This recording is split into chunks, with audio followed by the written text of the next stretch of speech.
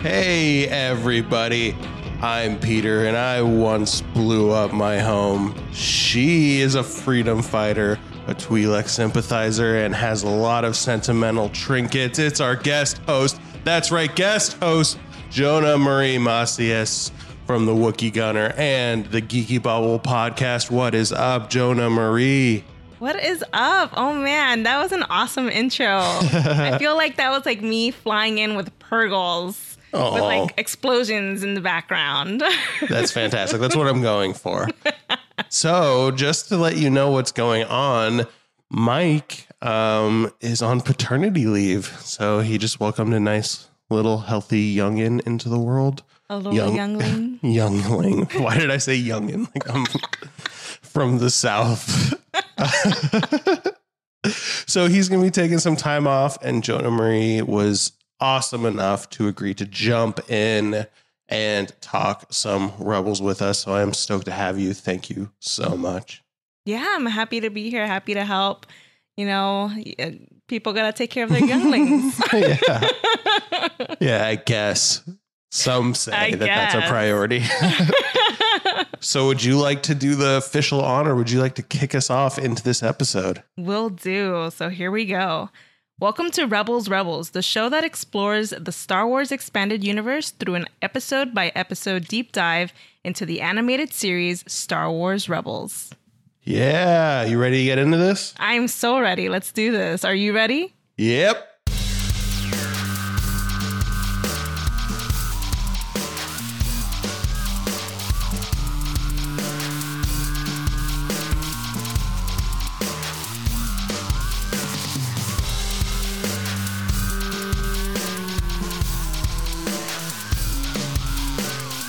All right, I'm going to try to do my best Mike impression and take over these things. So apologies.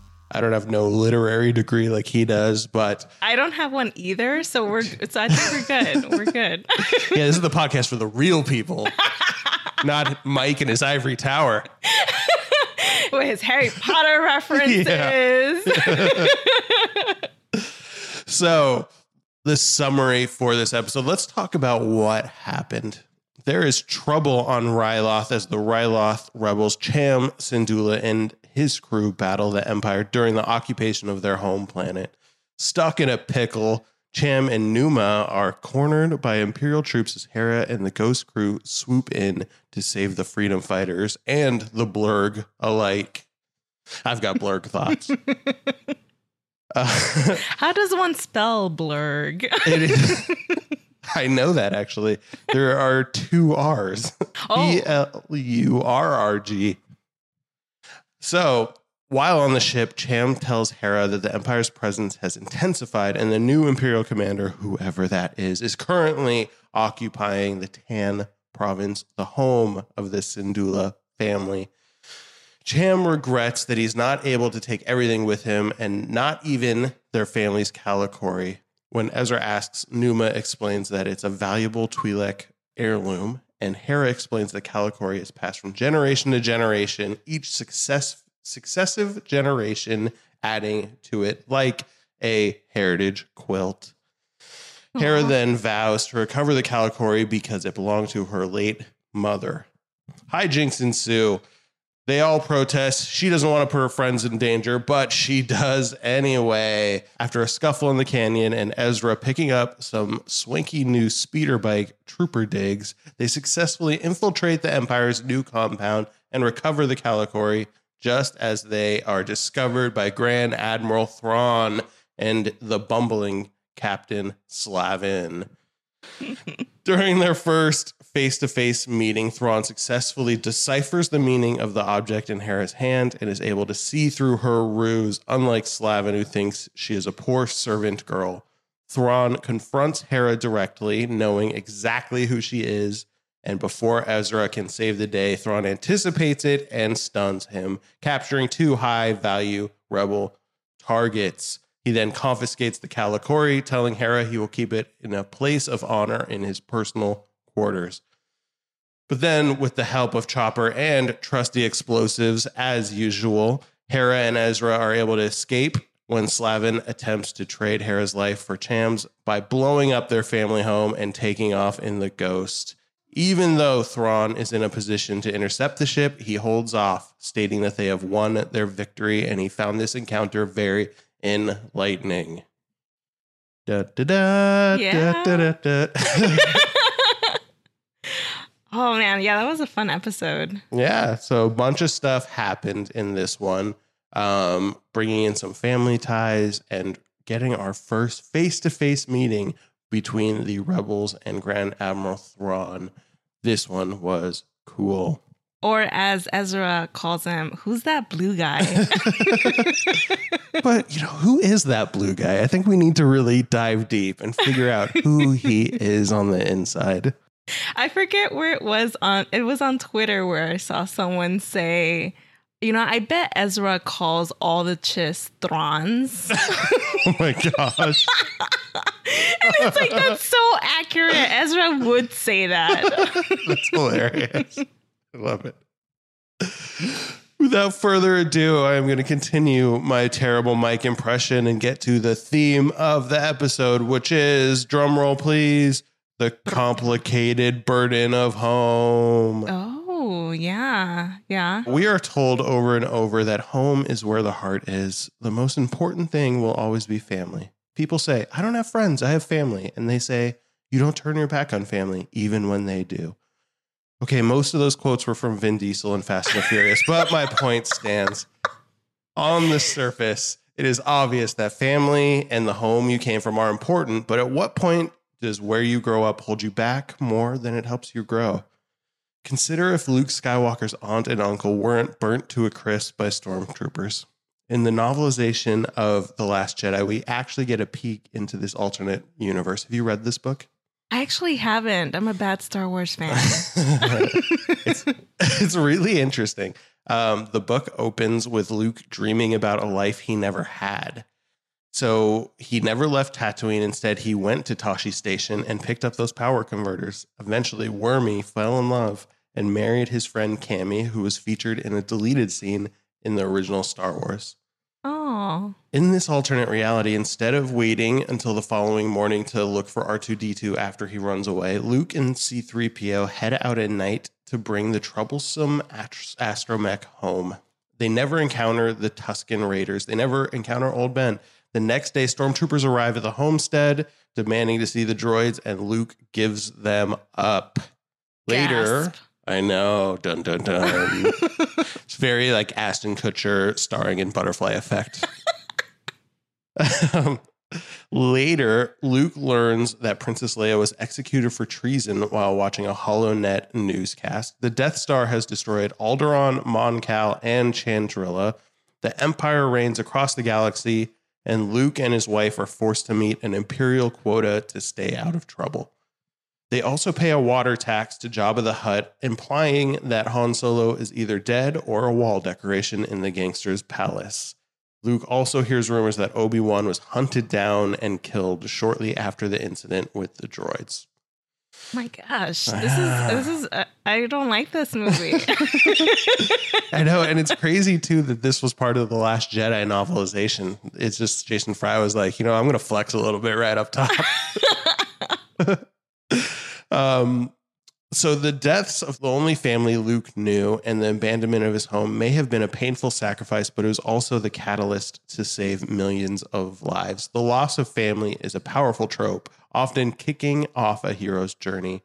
But what if your home is not lost, but given up?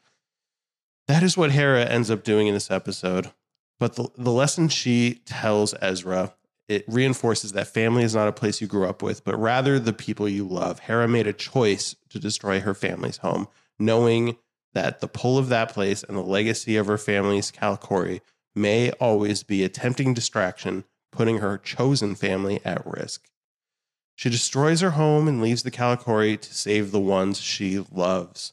This season, we will see many characters dealing with loss, but which characters will have loved ones taken from them and which will choose to give up the loved ones for the greater good. I think that will be an interesting thing to track. Yeah. A hypothetical, which I'm actually kind of interested to know how you feel. Spoilers for the last season. I wonder if Ezra would have ever grown into the person he became if he never learned the fate of his family. What if Sibo didn't reveal their fate? He might have just remained a street rat, still searching for something he could never have, looking for his family. The closure he is given when he learns the painful truth that his parents are dead allows him to not be tempted at the end of this series when Palpatine promises to reunite Ezra with his family. Ezra is able to make a choice to abandon his parents because he has grown into a stronger and more wise person after that painful growth. In doing so, he saves his friends, and the fate of Lothal and the entire galaxy would have been much different. That is why I think the theme of the episode is the complicated burden of home. Yeah. It's funny because I had also written down home is where the heart is. Yeah. Because it's, it's not a physical space, but it's like Hera's home, but it's more of a where your loved ones are. Mm-hmm.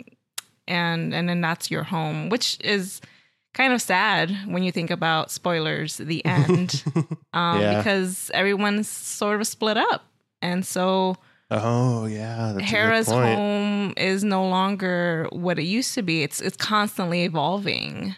So now her home is her son.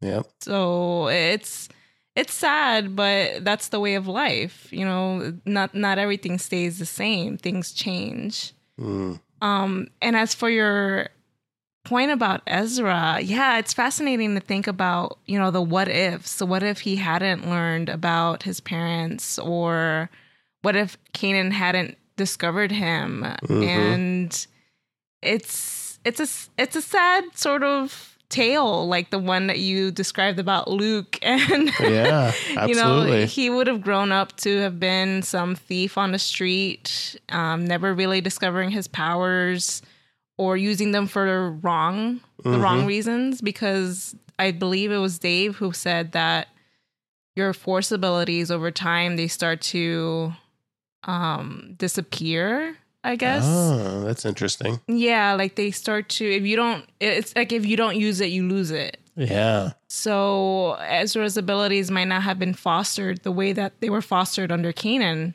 Mm-hmm. Yeah, that's something I was thinking about when I was reading the Luke Skywalker alternate realities. Like, is he just like a 65-year-old moisture farmer that has all this force potential, but he just uses it to like move like a moisture evaporator like 5 feet to like get it in the shed? Yeah. I don't need to pay anyone to do this for me. I can do it myself. Totally. Yeah. Yeah, and I'm just like thinking about, the thing I like about the series is seeing Ezra's growth. He's so much different, in this season from the last season to where he ends up. And there are a lot of things that happen, a lot of tragic things that kind of mold him into the person he is. But I think that his parents is kind of the first one that kicked off that emotional growth. So yeah. His parents were always dead, but what if he just never found out and just always had that open question in the back of his head? We don't know how it would affect him, but I think it's an interesting thought experiment. I think it's something that over time he would have just grown to accept because of his given ability to empathize with other beings. And so I feel like he has that strong enough of a connection to sort of quote unquote reach out into the Force and realize that his parents' Force signatures aren't there anymore. So that's the kind of vibe that I get when it comes to Ezra. Like he's able to sense, I think it was an episode, I forget now, it was at the end of season 1 when they were trying to find Kanan, and he's like trying to sense Kanan inside of this giant Star Destroyer. And so, yeah, I think he has that ability in him to realize that no matter how far someone is, he can still sense whether they're there or not. That's why I like you. You're always an optimist. I know. I try to be. I'm like, yeah, he just would have been like Aladdin using his powers for evil to steal apples and probably would have died poor. I wish for a million apples. What kind of a wish is that? Mm-hmm. So you asked about blurgs. I have some blurg facts. Ooh, give me those blurg facts. Maybe this is a new segment. Blurg facts. Blurgs originated in Ewoks: The Battle for Endor, which was a 1985 made-for-TV movie about Ewoks that was not very good. Yeah, Ewoks is something that I have not watched as a big fan of, and I should really go back to those older animated shows and TV specials and movies and really actually see where it all started. Yeah, Mike and I have talked about doing commentary tracks for movies and just putting them up as bonus episodes. We should do like one for Ewoks, The Battle for Endor, do one for the holiday special. Oh, good luck with that one. But this isn't the first time we've seen them if you have been a fan since Clone Wars, because they became canon in the episode Liberty on Ryloth from the Clone Wars. Oh, wow. I forgot about that. Yeah. Also in this scene with the blurgs, we pointed this stuff out the first time we met Gobi and Numa, but Numa is wearing clone trooper armor on her left arm, which says Boyle, which is the name of the clone trooper who saved her when she was a child. I know. Oh, that gives me so many emotions every time I see it. And she also has a little Tuca doll on her, somewhere along her armor or chest. I forget now. But yeah, it's just so cool that she didn't let go of those memories because she was so young. Things like that you tend to forget over time. But they were so integral in helping her be reunited with the people she had lost that this is her way of honoring Boyle. Oh my God. And you just think back to the Umbara arc with him just dying and that tear that's shedding as he's talking about like how their brothers betrayed each other. It gets me every time. Don't even get me started. My goal is to make you cry on this podcast. Yeah, and I just love the interconnectivity. We talked about it, but this is Mike and I talk about a lot what it means to have a good Easter egg. Like maybe Maul at the end of Solo isn't a good Easter egg because it kind of like hits you over the head and you have to know all this prior history to even understand what's going on. This is a great Easter egg because it's like, if you know that episode of the Clone Wars, you know the history. It's a really cool little tidbit. If you don't, it doesn't matter. Exactly. Just some symbols on their arm that you don't understand. So I really like that. Yeah, that is a great point. Yeah, the difference between a good Easter egg and a bad one, a rotten one, if you will. Oh, gross. Speaking of armor, though, this is the debut in Rebels of the Scout Troopers, which are my favorite trooper. I don't know if you have a favorite trooper. I think it's always been a clone trooper. I love their armor, especially going into like the later parts of the movie where they're more their design has been advanced a bit more, but I like that Rex still holds on to his phase 1. So he like melded his together. I thought that was pretty neat. Totally. So maybe I just think about Rex's armor. Just Rex's armor is my favorite. Yeah, that tracks with you. Yeah. But that's right. The Scout Trooper. I can't believe that's the first time we have seen them in the show. Yeah. I just like that they have little fins on their helmets. Like their sunglasses aren't like blocking out enough sun when they're going out for cool rides. So they have like hats like rich dads on their $2,000 bike in the suburbs. Yeah. And I like that they have like tiny little pistols where they're like, vroom, vroom, I ride a motorcycle. Here's my tiny pistol. Pew, pew. I can't unsee now. Yeah. But yeah, those two troopers at the beginning were hilarious. Especially the one that managed to get inside the ghost. That was such a funny bit. You didn't think that one through, did you?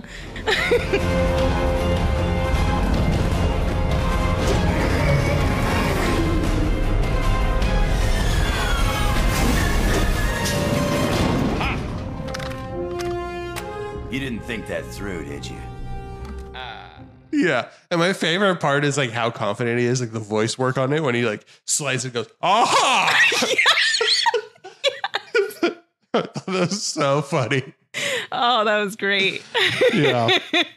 and I love that they touch on Ezra's hobby for collecting trooper helmets, because they hadn't really focused on that in a little while. And so for them to come back to it, it was pretty neat.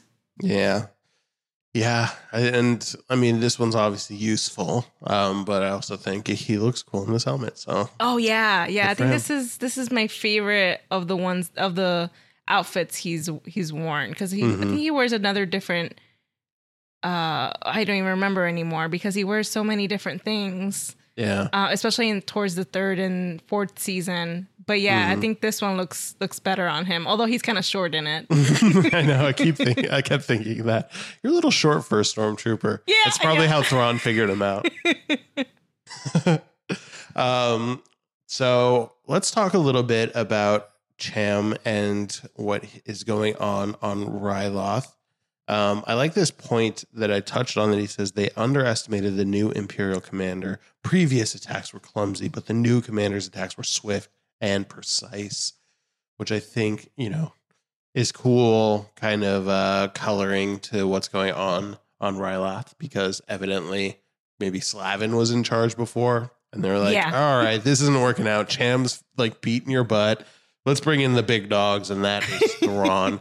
And even the people on Ryloth, the people working fighting, know that there's something different. They're dealing with the big boys now. Yeah, and it's funny to think about how Slavin is just completely messing up for the Empire, and they think that Thrawn is, I forget where I was going with that point, but but it's just funny to me how Slavin is such a bumbling Imperial, and it's like, well, why keep him there in the first place? Just put him somewhere where he can be less useless. Yeah.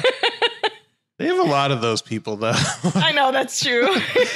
they only have so many like junkyards that they can send them to. Because I forgot the dude's name. What's like the blonde guy who's like, aha, I got you. Like he was like a badass like Star Destroyer commander in the first season, and the next time we saw him, he's like melting Y-wings in this season. That's right. Admiral. Oh shoot! I forget his name. Admiral Pretty Hair. But I know that he and Ezra had a few interactions, and he's like, "Oh no, not you." Yeah, that was funny. I like this too, because we hear a little bit more about Hera's backstory, and we learn a little bit about the Tan province. I really like the design of the outside of our home. They kind of stop and it's like, oh, it's beautiful. And it is really cool. Kind of like an anthill with these big spires coming up. Yeah. I thought it was pretty unique and kind of cool. And I love that Ezra was the one to comment on its beauty, because as Hera knows that it's been occupied by the Imperials, so she doesn't, I guess, see the beauty in it anymore. But Ezra is still so new, I would say, to everything, because even in this episode at the very beginning, he was asking questions like, what's a Calicori, and what's this, and what's that? And it's because he's constantly our eyes. He's the audience's eyes. So he has to be asking these questions for our benefit. So I like that he notices things that other people will just glance over. Yeah, and he's learning about culture. He's woke Ezra. He's woke Ezra. He's like, your home is beautiful wherever you came from. Like, I don't think that's how it works. Oh gosh. But I do like, because it does show like kind of a night, like what's the kind of what you were saying, like his wide-eyed enthusiasm and his ability to kind of see things freshly. Because I'm sure it being war-torn, and it is kind of an unorthodox to our eyes, like kind of like a weird desert with just these things poking out. So it's kind of untraditionally beautiful, I would say. And so it's kind of nice to me that he's just like wide-eyed, like, it's beautiful. Like, it was just, I thought it was a really sweet moment. And it was very pure Ezra, which I liked. Yeah. Yeah. So I did do a little bit of research, and evidently after Hera leaves and they kind of abandon Tan province, it's actually some time before their home is liberated from the Empire.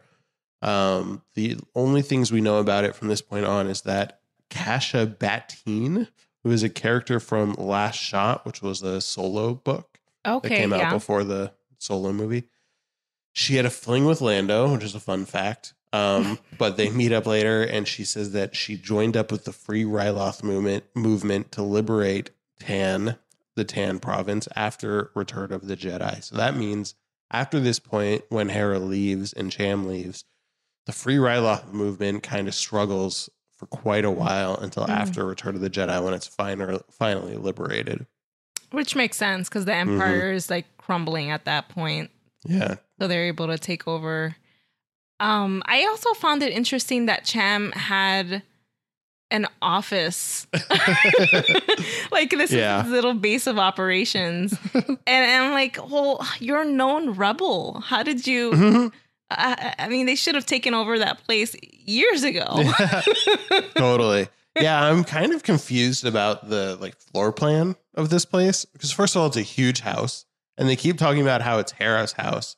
But it feels huge. Like, do they just live in a gigantic mansion, or do they live in a community with a bunch of different people? I couldn't really tell. That's what I think. Yeah, Okay. I think it's more like a Mandalorian type situation where I guess clans would be together in one house and whatnot. So yeah, I can see there being different families inside that abode. So Hera didn't just blow up her house; she blew up the whole neighborhood. Yeah, yeah, that's kind of sad to think about. Yeah, just with neighbors with the Johnson family 2 doors down. They watched her grow up, and then she just grows up and blows up their house so she can get away and leaves them behind. Yeah, thanks. Sarcasm. Yeah. So that would make a little more sense too, because I was confused about it was the Tan province, which sounds like a region, sounds like a city but then it's that's my home. I'm like, wait, your home is the entire region? I don't understand. Yeah. And this is one of those things where I wish there was more information on how certain planets and communities and people are laid out. Because I always ask those kind of questions for the Mandalorians too. And I'm like, well, how do the houses and whatnot and this and that? Yeah. And it's just just give me an encyclopedia with all this information. I know. Well, the funny thing is they have a lot of those. I own a bunch of them, but for some reason there's not a lot of information on Ryloth. So we got to write to the editor about that. We need a Ryloth book. Yeah. Free Ryloth. Some more history. How did you like seeing Chopper's Y-Wing? Oh, I thought that was brilliant, inserting that in there and then saying that Cham left it as a memorial. Mm-hmm. I think Chopper is such a fascinating little character because he's a droid, but then you don't expect droids to hold these kind of emotions. At first I thought, oh my gosh, is he mourning the clone trooper that he once knew? Or obviously he's also having flashbacks and I almost went offline here. And if it weren't for Hera pulling me out of the rubble, I wouldn't be here. They have a sense of understanding that the life they hold is just as unique and precious as everyone else. I read once, I don't know if this is canon or not, but that was kind of the thing that differentiated R2-D2 from other astromech droids, is there was a bug in his system basically that made him develop emotions. And so that's kind of why he's more wily and can do things that other astromechs would have been scrapped long ago. And it's probably, they say it had something to do with the fact that he never had his memory wiped. Yes, that's it. Yeah. And so I wonder if it's the same thing for Chopper, which is kind of a weird function of these droids. Don't forget to wipe their memory or else they're going to get emotions. Yeah, they gather so much data that they're able to process things and crunch numbers in different ways. Yeah. And I think that's so cool. And also very sad when you find out that some droid's mind has been wiped. It's you just took away all the memories that the droid had just gained, You will never have a consciousness. Oh, so sad. I know. That brings up like really weird moral questions. Like, what if your toaster needed, like, you need to unplug your toaster every 30 days or else it's going to start feeling pain? Oh, no. Now I'm going to look at my toaster differently. I know, right? It's very, very odd. My family's going to find me talking to it. Are you okay? Yeah. Do you need anything? Yeah. Like after the 31st day, it's like, oh, it burns, it burns. How do you feel about the Kalikori? Oh gosh, the Kalikori, after having watched all of Rebels and then going back to this moment in the episode where they say each parent adds themselves to the artwork of the Kalikori to include themselves in the legacy. And I was like, parent. And then I remembered that Hera had added a little piece to the Kalikori in remembrance of Kanan. But I wonder if Hera at that point in time knew that she was pregnant and that Kanan is a parent. Just blew my mind. Right? Yeah. That's such a good point. Yeah, and like they really specific. I think it was Gobi who specifically says each parent adds themselves. Yeah, and since Kanan can't do it, and yeah, I like to think that Hera was also adding him to her family. But the specific words of each parent just really hit me. Like, oh, maybe Hera was adding him in addition to everything else because he's a parent. A parent, you know, like I love that. I love that. I did some research, and Kalikori is a word that first appeared in the 2011 Star Wars Legends video game, The Old Republic, as Kalikori Village, which was a Twi'lek settlement on the planet Tython. According to the in-game codex, the village was named after an old Twi'lek word for beginning.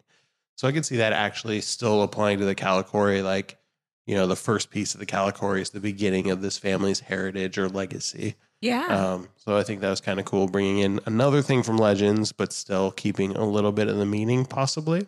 To me, it just sounds like a town in the Legend of Zelda, though. It's like, we're going to go to Kalikori Village. I think that is one of the villages. And yeah, it makes me sad to think about what other Twi'lek families had Kalikoris that unfortunately Hera blew them up.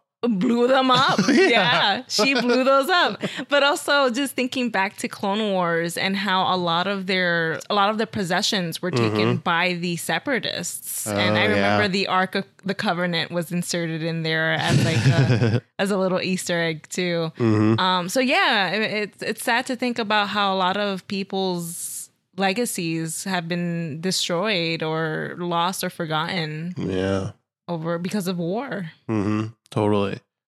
And I mentioned this too, but Henry Gilroy did say that it was inspired by heritage quilts, which is something I'm not super familiar with, but I've seen in TV shows. But evidently it's a quilt that you make one square in the quilt about your family, and then you pass it down from generation to generation. So eventually you have all these different things, and it kind of tells a story of what was cool in that time and what was important to the family in that time, and paints kind of it is a lovely picture. So yeah, I could kind of see the inspiration from that.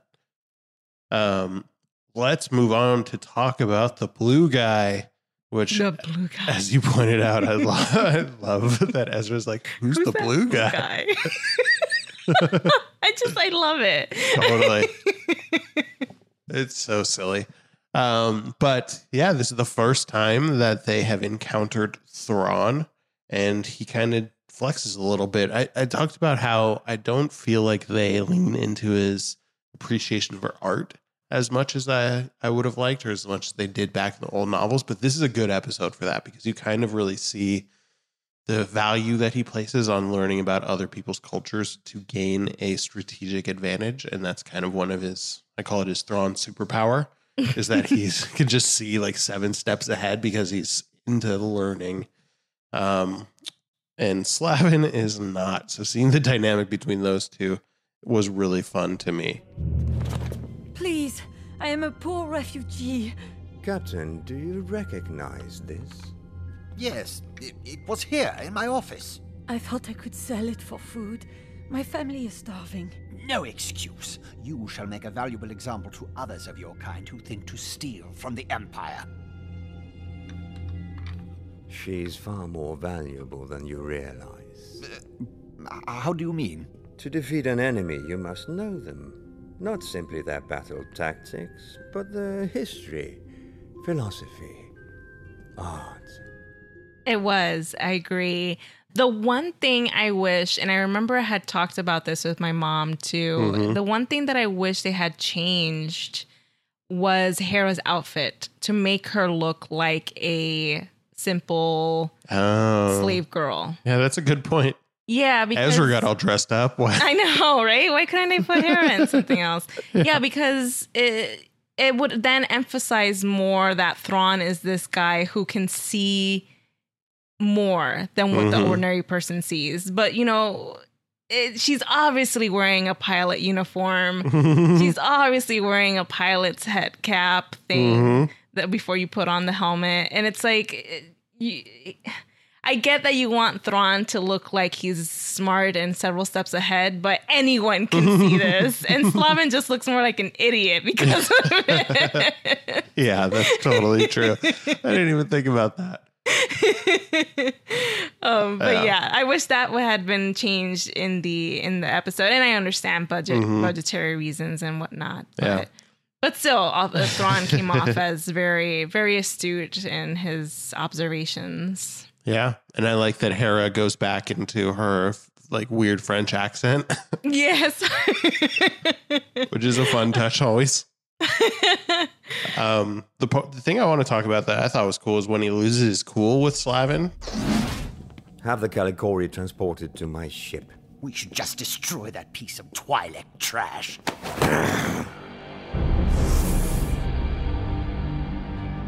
My apologies, Captain Slavin.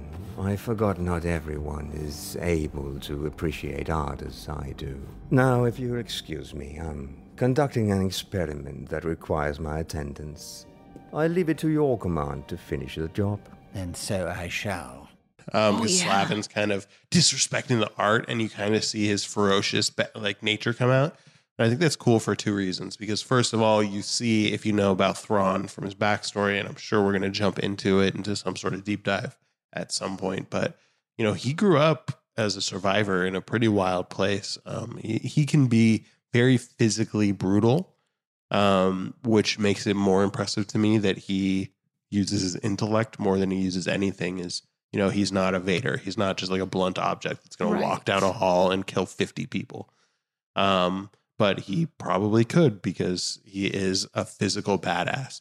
So I thought that was pretty interesting. But the other thing is you see him collect himself and kind of compute in his head a little bit. And, you know, if he is seeing 5 steps ahead, I think he knows if he lets this play out, he will get valuable data on the rebels.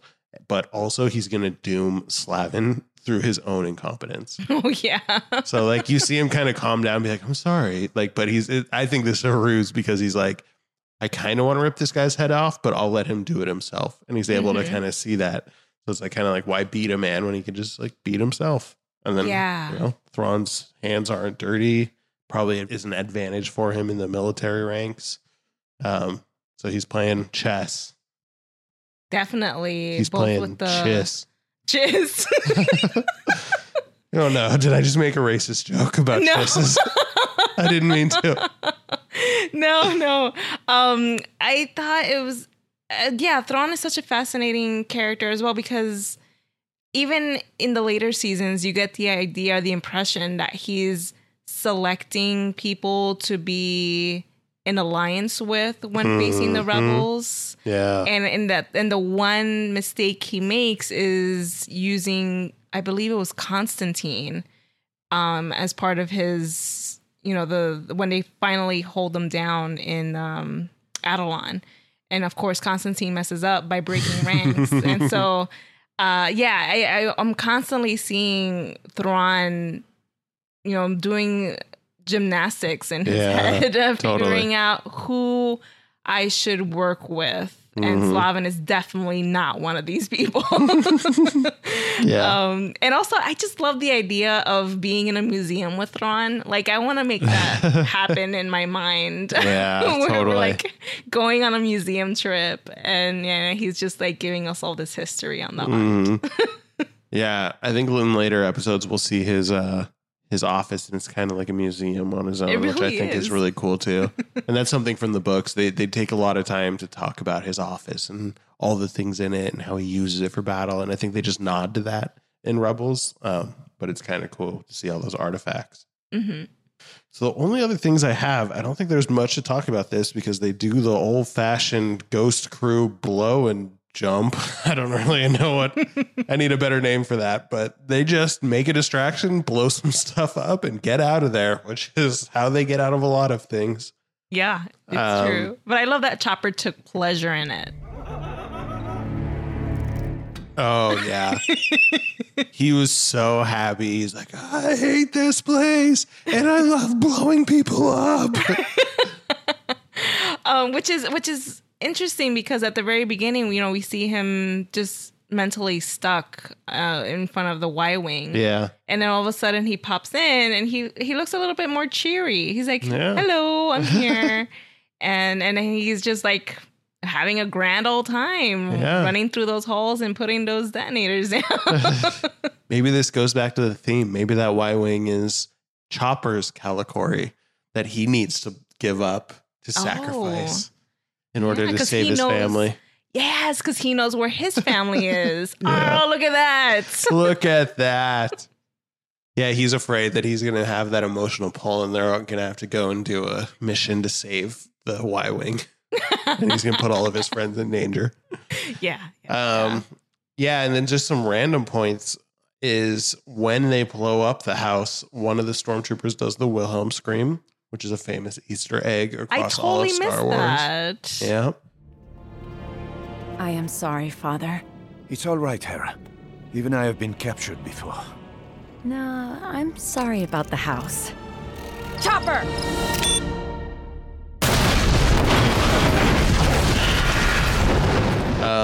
And then the only other things we didn't chat about this really quick because there wasn't much there, but there's a little battle in the canyon. I just wanted to point out that we see the return of Sabine's colorful explosives, which we haven't seen in a little while. She sets like a trap and blows something up, and the explosion is like purples and greens and stuff mixed in there. Yeah. Mm-hmm. So that was kind of fun. And also, I don't know what Gobi's doing with that rocket launcher. Like, Yeah, Gobi, come on. You should have hit the thing straight on. I know, right? And it's not like he missed. Like he purposely like tried to shoot the wall, and they're like, "That's not gonna hold him for long." Pew pew pew. It's like, held them for like 3 seconds. Why didn't you just shoot the stupid thing? You have a rocket launcher. Yes, I thought the same thing. And one thing about that fight too, just when as they were going to set the trap, Zeb touches Kanan and to let him know that we're gonna start this. And I love those little moments because of Kanan's condition, and he can sense things and see things, certain things in the Force, but he still needs the occasional touch to be like, hey, we're going to do this thing now. And I love that. And it's just it's caught in the dark, so you kind of miss it, but if you pause it in that moment, it's just a really neat moment. Yeah, that's a great touch. I missed that. That's cool. And one other thing about Hera's mom, I'm still mad we don't know her name. That's a good point. I never thought about that. Yeah, like the moms in Star Wars, man, they need a little bit more love. It's one of those things, and dads too, to be honest. Yeah. I mean, it's one of those things that just really, you could have just inserted her name in there somewhere. Yeah. And nothing. She's just mom, and I just kind of wish that we knew her name just to give her something other than what she represents. I think it's like if you discover a new element on the periodic table, if they haven't named Hera's mom, we get to name it. Oh, we should totally do that. All right. What do you think her name is? Oh man, I'm trying to remember if I had created something because my friend and I love to create our own little headcanons and stories. And that's unfortunately, awesome. I if we did, I don't remember it because I have like a long list of things that we created. But I have a terrible memory. But I want to say maybe something that symbolizes light or hope or something of that nature. Jessica. Oh, okay. With a K. No, I was just joking. Okay, I was actually being serious because there's a lot of names like that where you're like, oh, that's too Earth-like in there. But they make it work. All right, so we're going with Jessica for now. Jessica Syndulla. If any of our listeners have good ideas for Hera's mom's name, tweet us. Make sure to tag Rebels, and Jonah Marie. And we'll pick our favorite one and we'll file it with the trademark and patent office. And then from now on, if anyone ever talks about Hera's mom, we get money. I think that's how it works. I know law. Those credits. Yeah. Yep. Were there any other notes you had? Anything else that you thought of? I also found it interesting how Hera was willing to destroy the Kalikori and not leave it in Thrawn's hands. Yeah, she just did not want him to have it, and she'd probably smash it with her own foot if she could. Mm-hmm. Yeah, I actually like this. We didn't talk about this, but that reminds me that I like this because it shows a little bit of a different side of Hera. We haven't seen a lot of the emotional Hera.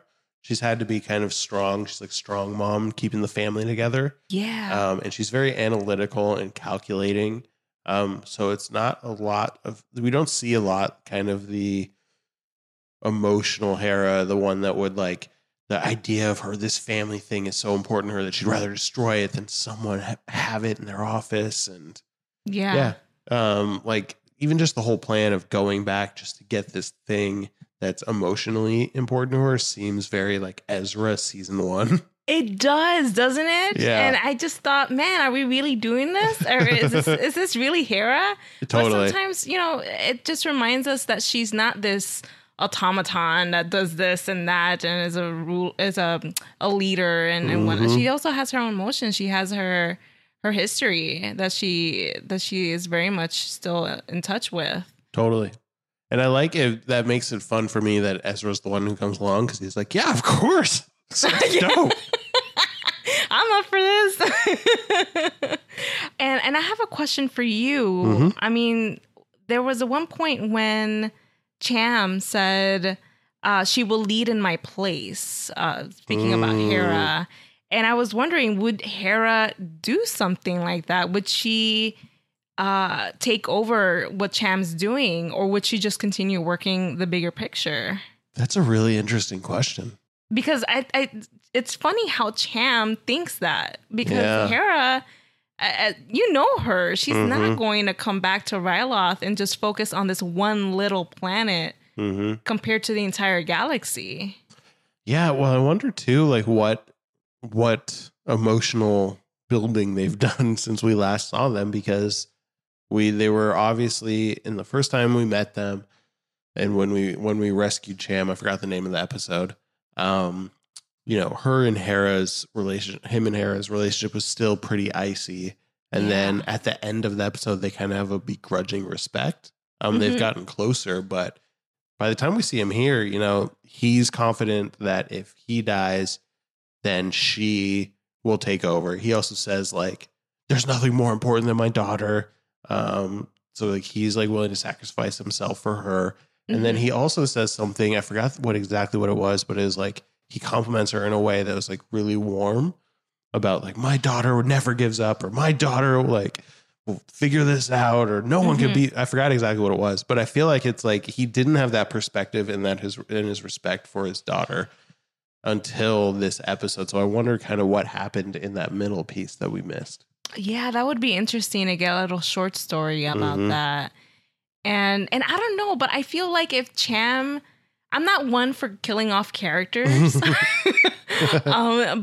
I feel like maybe Cham should have kicked the bucket in this episode. I don't know. Maybe with the whole Kalikori thing and then her adding a piece for her father, like, That's a good point, too. And I think it'd be cool because it would close the loop on that character we've known since the Clone Wars as well.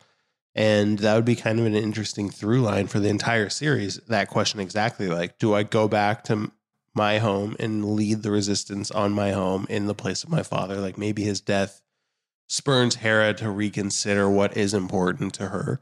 And so she's pulled between, do I stay with the rebellion or go back to Ryloth? I think that could have been kind of an interesting theme. Yeah, and there's an alternate universe story right there. We're going to write some fan fiction. Woot.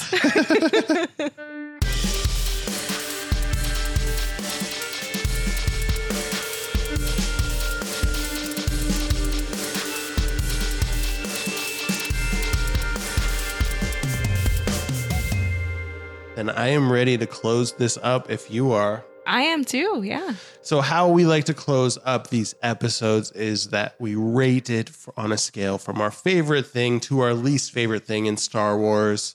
And then we pick something in between. So why don't I jump off and I will give an example of how this works. My favorite thing currently in Star Wars is Rey pulling the lightsaber out of the snow into her hand, past Kylo Ren's face. It was an awesome moment.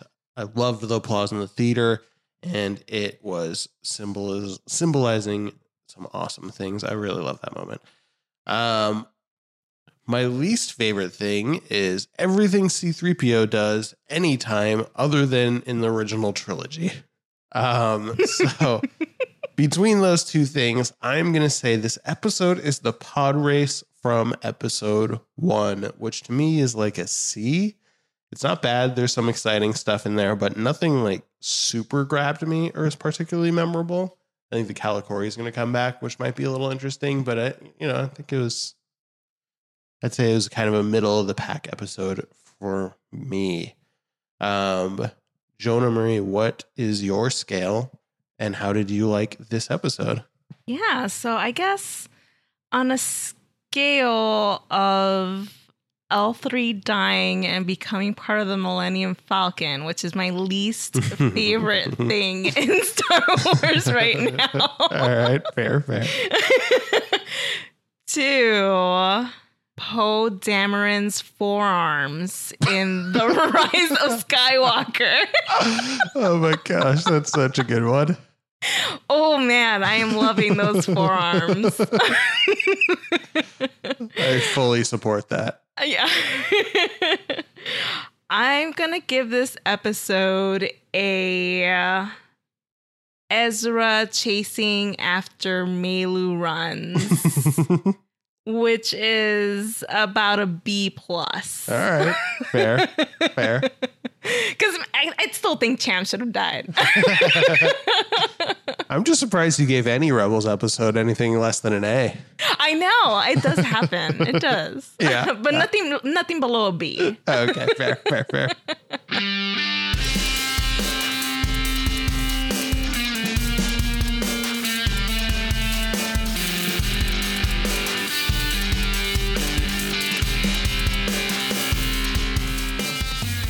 Great. That is fantastic. Jonah, would you like to tell people where they can find you? Yes. So listeners can find me over at Blue Jay Guys on Twitter, as well as thewookiegunner.com. And that's Wookie with 2 E's. I still find a lot of people spelling it with 1. Yep. And they can also listen to me and my mom chat about Star Wars animated shows over at the Geeky Bubble. Yeah, it's so fun. As always, tell your mom hi. Yes, I will. Thank you so much for joining us and agreeing to guest host. Of course. It's really fun to do it with you. You're a fan favorite and you're a favorite of ours. So I hope I did okay, Mike. I hope we did fine. Yeah, you did great. We will let you know when we have updates on Mike's return. But for now, look forward to more fun episodes. And in the meantime, you can find us at Rebels Pod and Gmail and Twitter and Instagram. I also learned, did you know, like if you have one of those smart devices, like a Google Home, you could just say like, okay, Google, play the latest episode of Rebels podcast. And it'll just start playing podcasts on there. So you can do that for your podcast too, Geeky Bubble. Just talk to your devices. And It's like talking to a droid. I know. Only it's not as cool. yeah. But that's a fun, easy way to listen to us. And yeah, leave us a review on iTunes. You may have it featured on one of our episodes. And until next time, be brave and don't look back. Bye.